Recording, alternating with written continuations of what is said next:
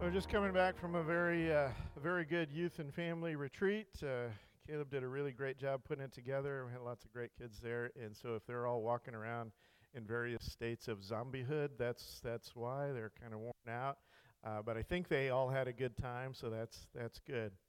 Last week, of course, we celebrated the resurrection, and this week, so we continue in Matthew chapter 28, the gospel story that Matthew is telling just abruptly ends. Just like that. Chapter 28 opens with the resurrection of Jesus. It closes with the Great Commission, and there's really not that much in between. And it's significant that Matthew lays it out that way, because remember that Matthew's objective in all of this gospel has been from the very outset to demonstrate that Jesus is the Messiah that we've been waiting for. He is the Messianic King, and the kingdom is coming. He is the one that we've been waiting for. And with the resurrection, for Matthew, the case is closed. This is the ultimate argument. There's nothing left to be said. Jesus is, in fact, the King. And so, without much fanfare, Jesus' response at the end of Matthew 28 to his own resurrection goes like this. Then the 11 disciples went to Galilee, to the mountain where Jesus had told them to go. When they saw him, they worshipped him, but some doubted. Then Jesus came to them and said, "All authority in heaven and on earth has been given to me.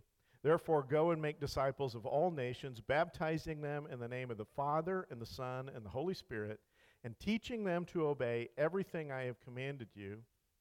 And surely I will be with you to the very end of the age." Boom. Mic drop. Story ends. This is where Matthew leaves it.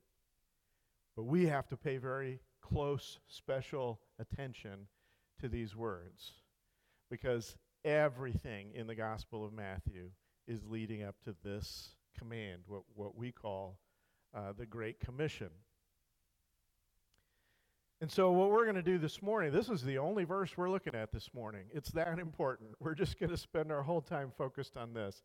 This is what Jesus said, and we're going to break it down into its elemental pieces and try to understand what's going on here and why it is as important as it is.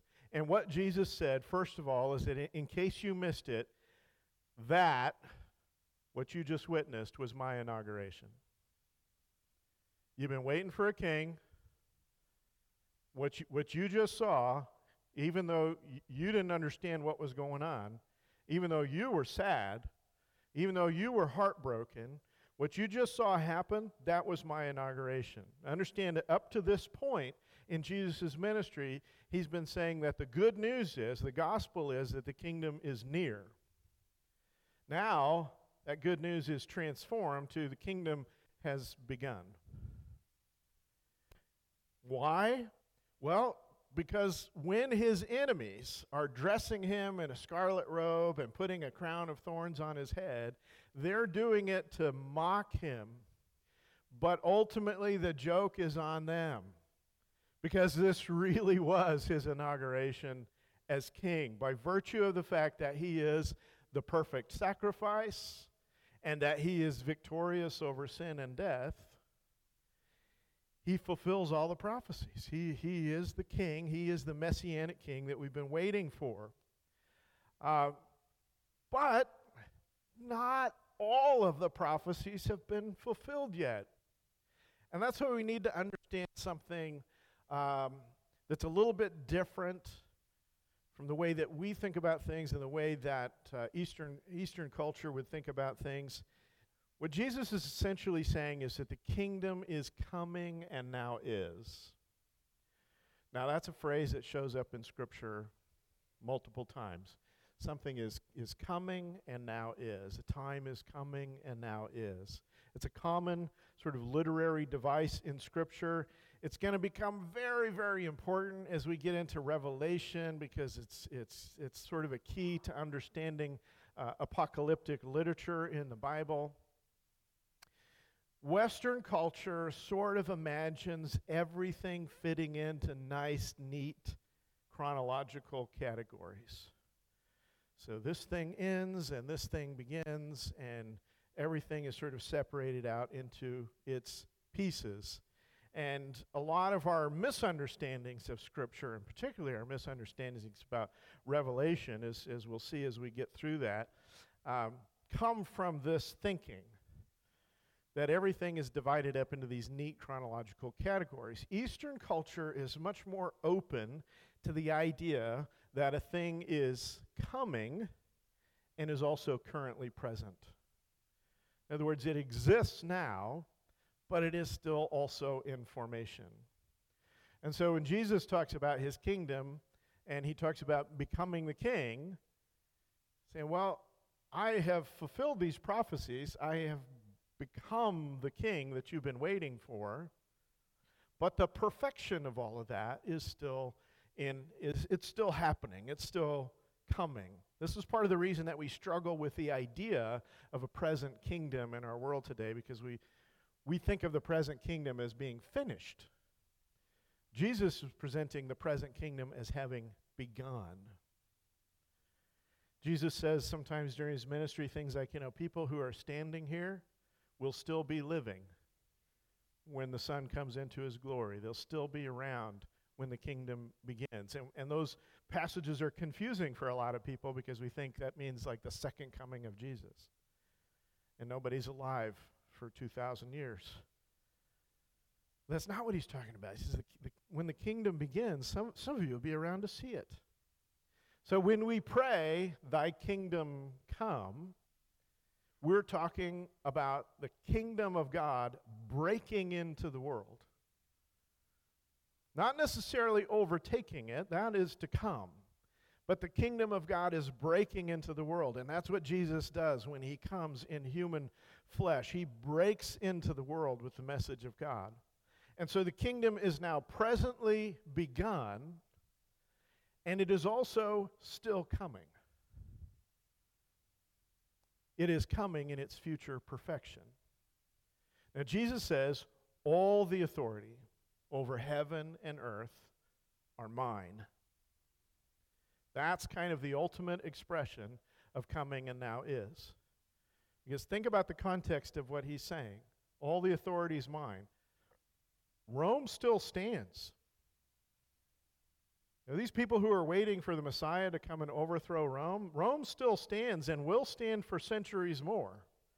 All the empires of the world that existed in Jesus' day, they still exist when he says that. And yet he says, I am now the one who has the ultimate authority.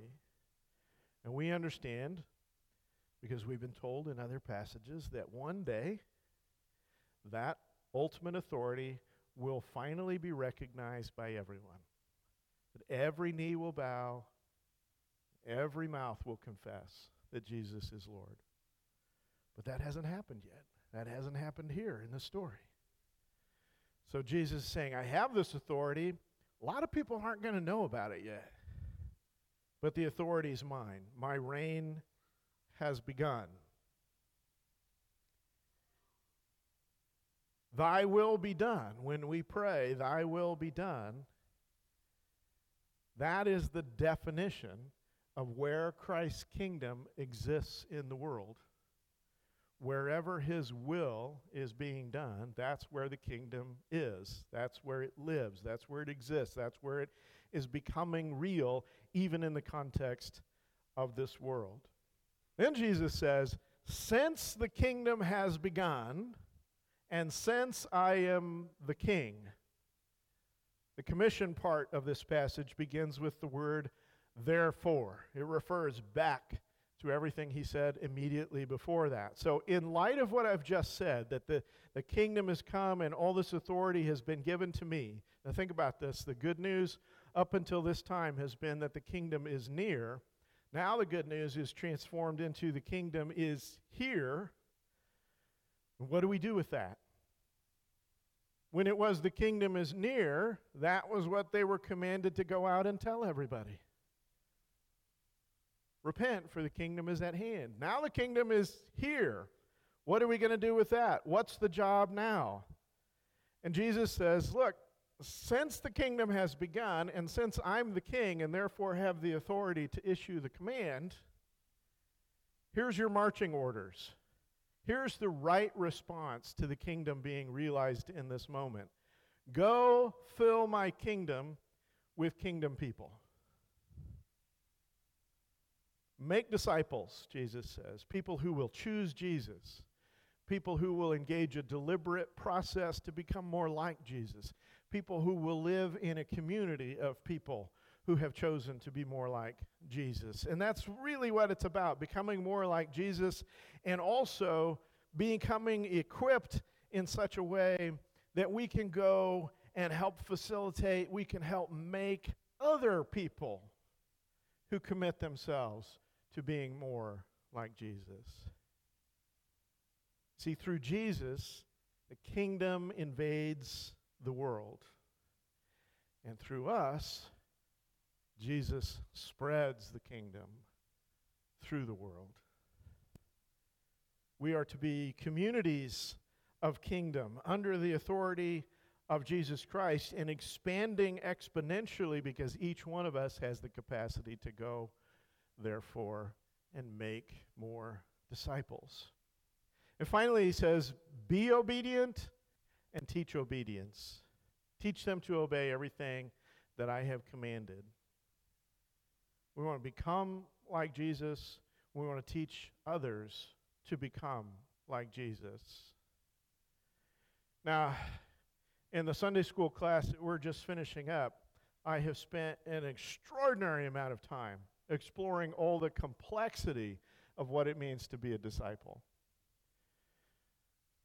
So if you missed all of that, don't worry, because right here it's boiled down to its very simplest form. This is it. If you don't get anything else about discipleship, here it is. Be obedient to Jesus. Teach obedience to Jesus. Be like him. Teach others to be like him. When that happens, when you and I commit ourselves to being like Jesus, and we're teaching other people to be like Jesus, kingdom occurs. The kingdom of Christ happens in this space, and it is glorious. It is beautiful. When we are not distracted by the world, by our self-interest, by religion and tradition, and we're just genuinely motivated by our love for Jesus and simple obedience to Jesus, glorious kingdom things happen. The kingdom breaks out. It is seen, it is felt, and it is known by everyone who encounters it. And that's pretty fantastic. But maybe almost as important as what Jesus says is what Jesus doesn't say. And so we kind of have to address this because there seems to be some confusion sometimes. Here are some of the things that Jesus didn't say in the Great Commission. Jesus didn't say, just sit tight until I get back. See, obedience is one of the defining qualities of disciples. But if, as disciples of Jesus, we're not doing anything to fulfill the Great Commission, we're not doing anything to help other people become more like Jesus, we're not being obedient. And if we're not being obedient, I'm not even sure we can call ourselves disciples. He doesn't say, just get your own salvation taken care of and then wait around until the world comes to an end or your life ends and I'll just, call you up. We cannot be disciples without at least attempting to make disciples. And can we just be honest about this? Our modern Western Christian faith is kind of filled with the vocabulary of receiving. It's all about the grace and forgiveness and salvation that I'm going to receive from Jesus. But Jesus himself, Matthew 10, Jesus himself says, whatever you freely receive from me, freely give. It is a reciprocal relationship. He doesn't necessarily want us to always give it back to him. He wants us to pass it along to someone else.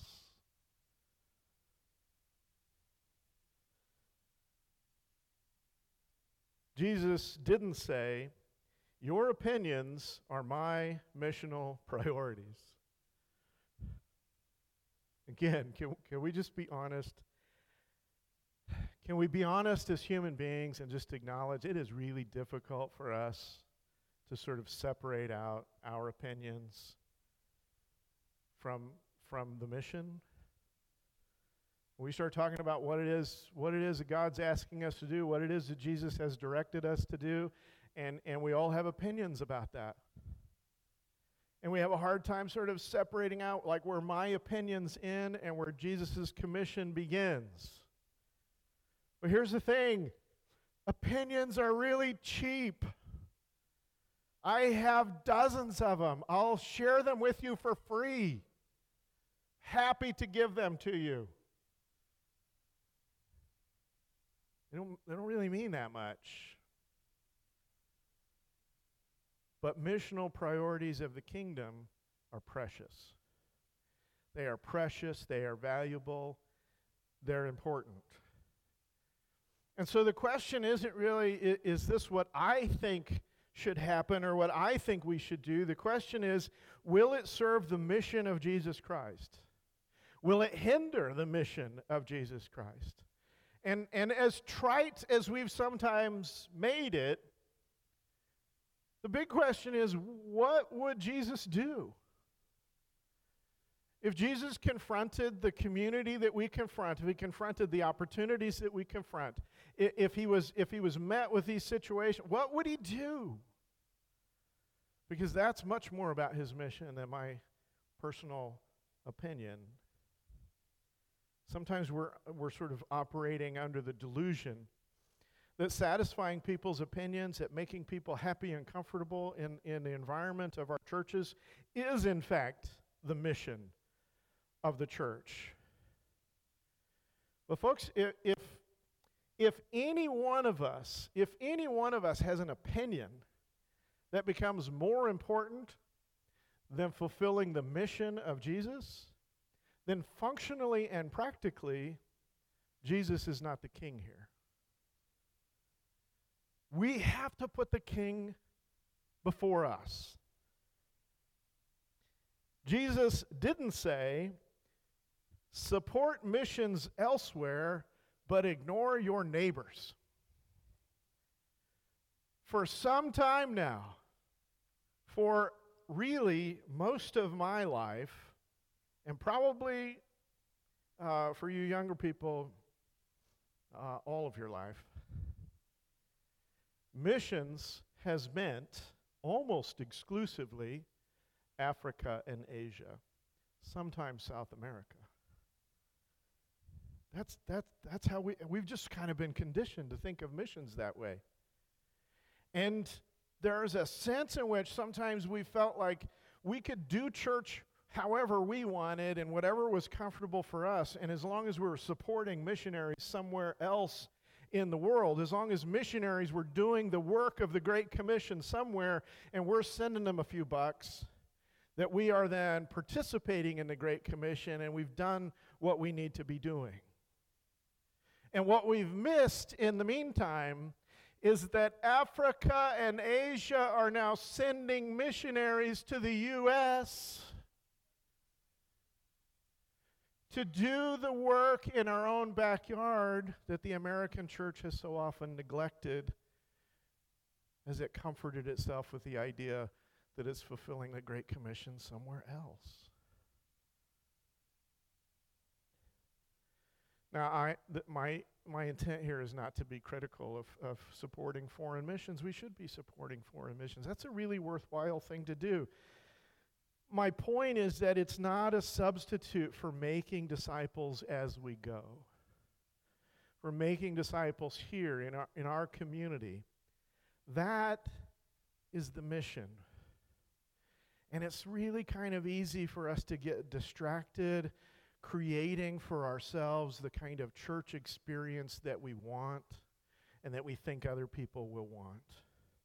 And this is true of traditional churches. It's true of the mega churches. It's kind of across the board where we get so focused on creating kind of this experience that fires our engines and that we think will fire other people's engines.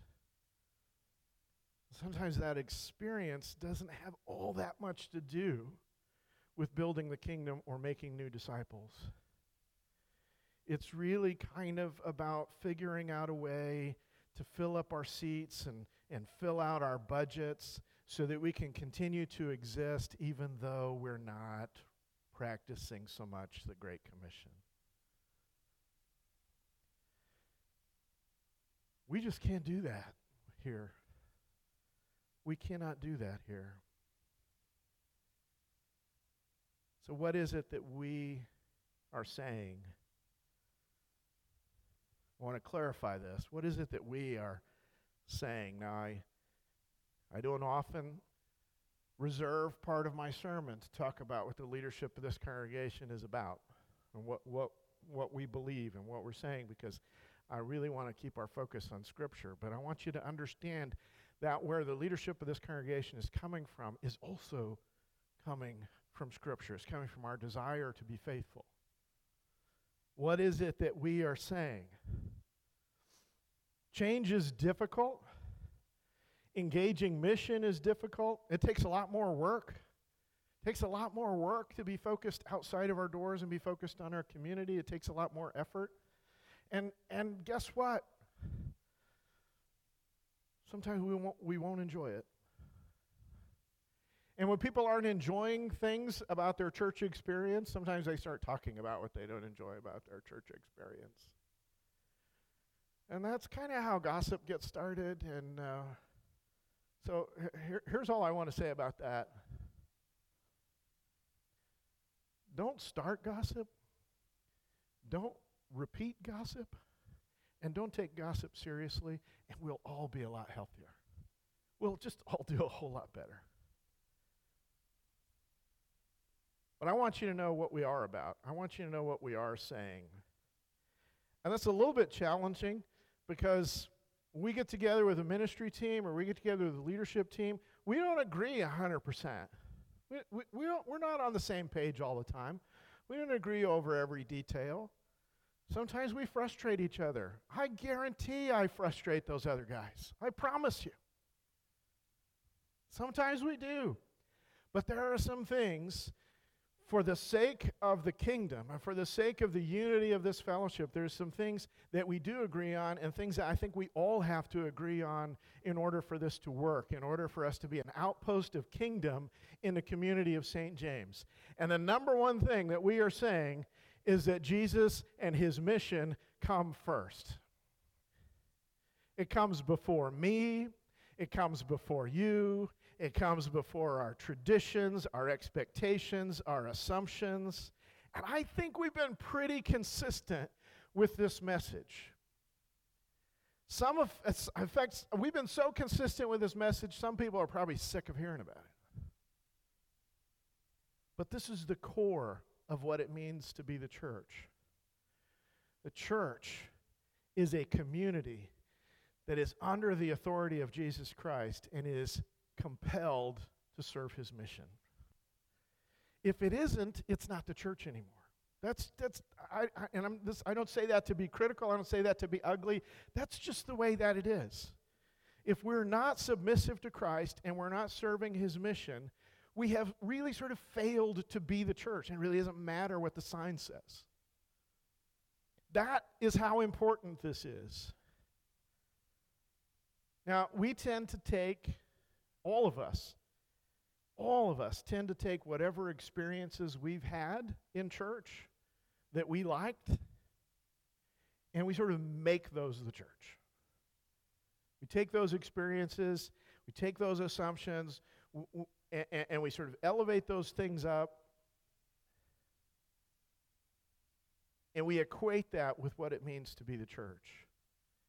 And the effect that this has is it kind of makes us extremely intolerant of anything different. We kind of become rigid and inflexible in the way that we operate. And so the church becomes a particular building or a particular program or a particular tradition or honestly sometimes a particular piece of furniture or a style of music. The church becomes all of these things in our minds, in the way that we think about it. And so that anything that challenges those things feels like a threat. It feels like somehow we're being unfaithful to Jesus because of these often insignificant elements. And in preserving these elements, we become convinced at some level that we're actually preserving the faith for future generations. Well, can I just say, there are, in fact, some things about which we as believers need to be rigid and uncompromising. We need to be uncompromising about Jesus Christ. We cannot change his character, his message. We need to be uncompromising about the gospel of Jesus Christ. We need to be uncompromising about the truth of God's word. That's where we should be rigid. But when it comes to mission, see, mission is different. Mission is different because mission really compels us to be creative and to be flexible. Because mission, by definition,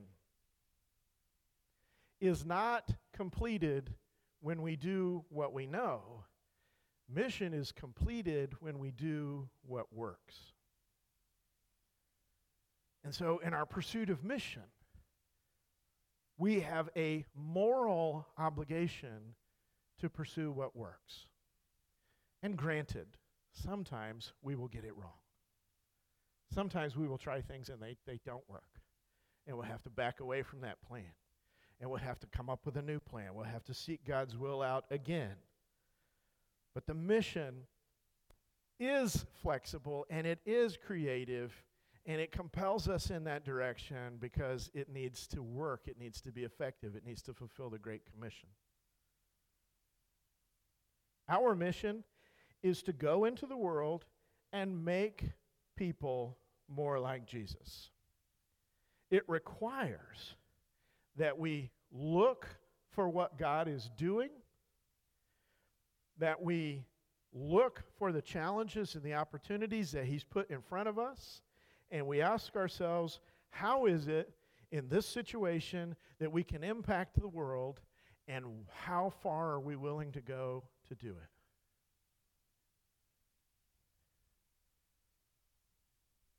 What we are saying, what we all agree about, is our town needs Jesus. I know. I'm just as surprised as you are. We don't have to look on the other side of the world to find people who need Jesus. They're right here. There are people in our town today who need redemption, who need salvation, who need hope, who need purpose, who need a moral compass, who need transformation that only Jesus Christ can bring about. Those people are all here in our community right now. And the world is offering them false versions of each of these things, trying to entrap them by offering them things that look like what they should be searching for. And the truth is that the real things of God, the real things of Jesus Christ, the real things of the gospel are getting harder to find in the culture. And we're going to have to be a lot more deliberate about putting them in front of people, helping them find their way. Now, I know that there's a certain fatalism sometimes in the American church because the churches have been through so much, and so many churches are shrinking or their doors are closing. It's been a difficult environment, and it just seems to be getting more difficult in a lot of ways. And there's a certain fatalism that says, the era of church is kind of over. We're not gonna make the kind of progress that we did once. And we just kind of have to buckle down and get through this. And we look at all the signs and we say, Jesus surely is coming back. Surely this is it. This is what it means. We think people don't listen, people don't care about Jesus. But that's not really true, is it? We have a lot of people around us, a lot of lost people who are looking for spirituality, who are looking for truth, who are looking for hope, and are struggling to find it. And we need kingdom people who will live out their faith in tangible ways so that the people who are searching see something that provides them with an answer. Oh, I would love to think that they could just hear it from me. I would love to think that preaching was that effective. That I could just put the message out there, they'd hear it, and they'd find Jesus through it. But that's not usually how that happens, is it? We find Jesus most of the time through people who love Jesus and loved us enough to introduce us.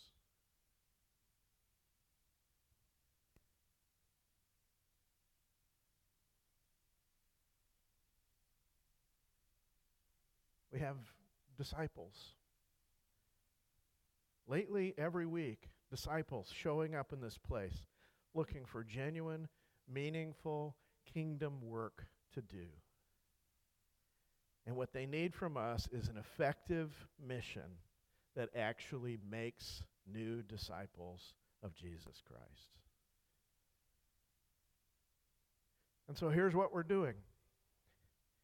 We are recommitting ourselves to outreach in this community. We are refurbishing our baptistry. Yay! Because it is long overdue and because we need it. We are retooling our existing ministries, our men's and women's ministries, our greeter ministries, so many other things. We are building new ministries to equip disciples, to get them grounded in the Word, to give them instruction in practical ministries so that they can be more effective disciples of Jesus Christ. We are expanding our student ministries to go deeper with the students that we've got and to reach a broader spectrum of students. We're going to introduce a college ministry, college and young professionals ministry this year, among other things. Overall, I think we're trying to foster a commitment to mission and to service at home and around the world. Because here is ultimately what we are saying. We seek to be unapologetically obedient to the mission.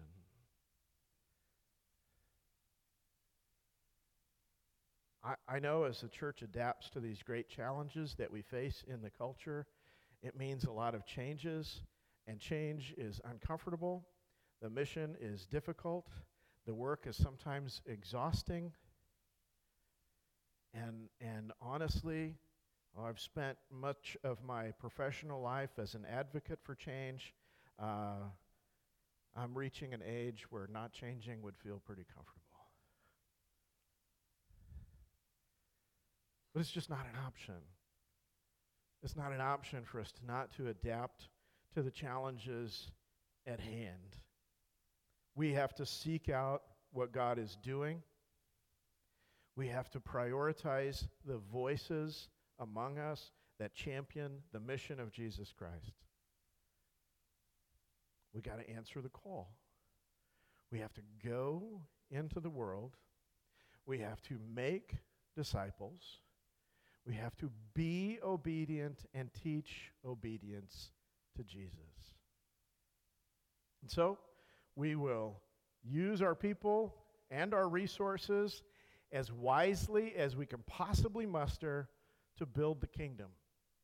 We will thoughtfully and intentionally embrace opportunities as God reveals them to us. And we will share the hope of the gospel. And by God's grace, we will bring the lost to faith in our Lord and Savior Jesus Christ.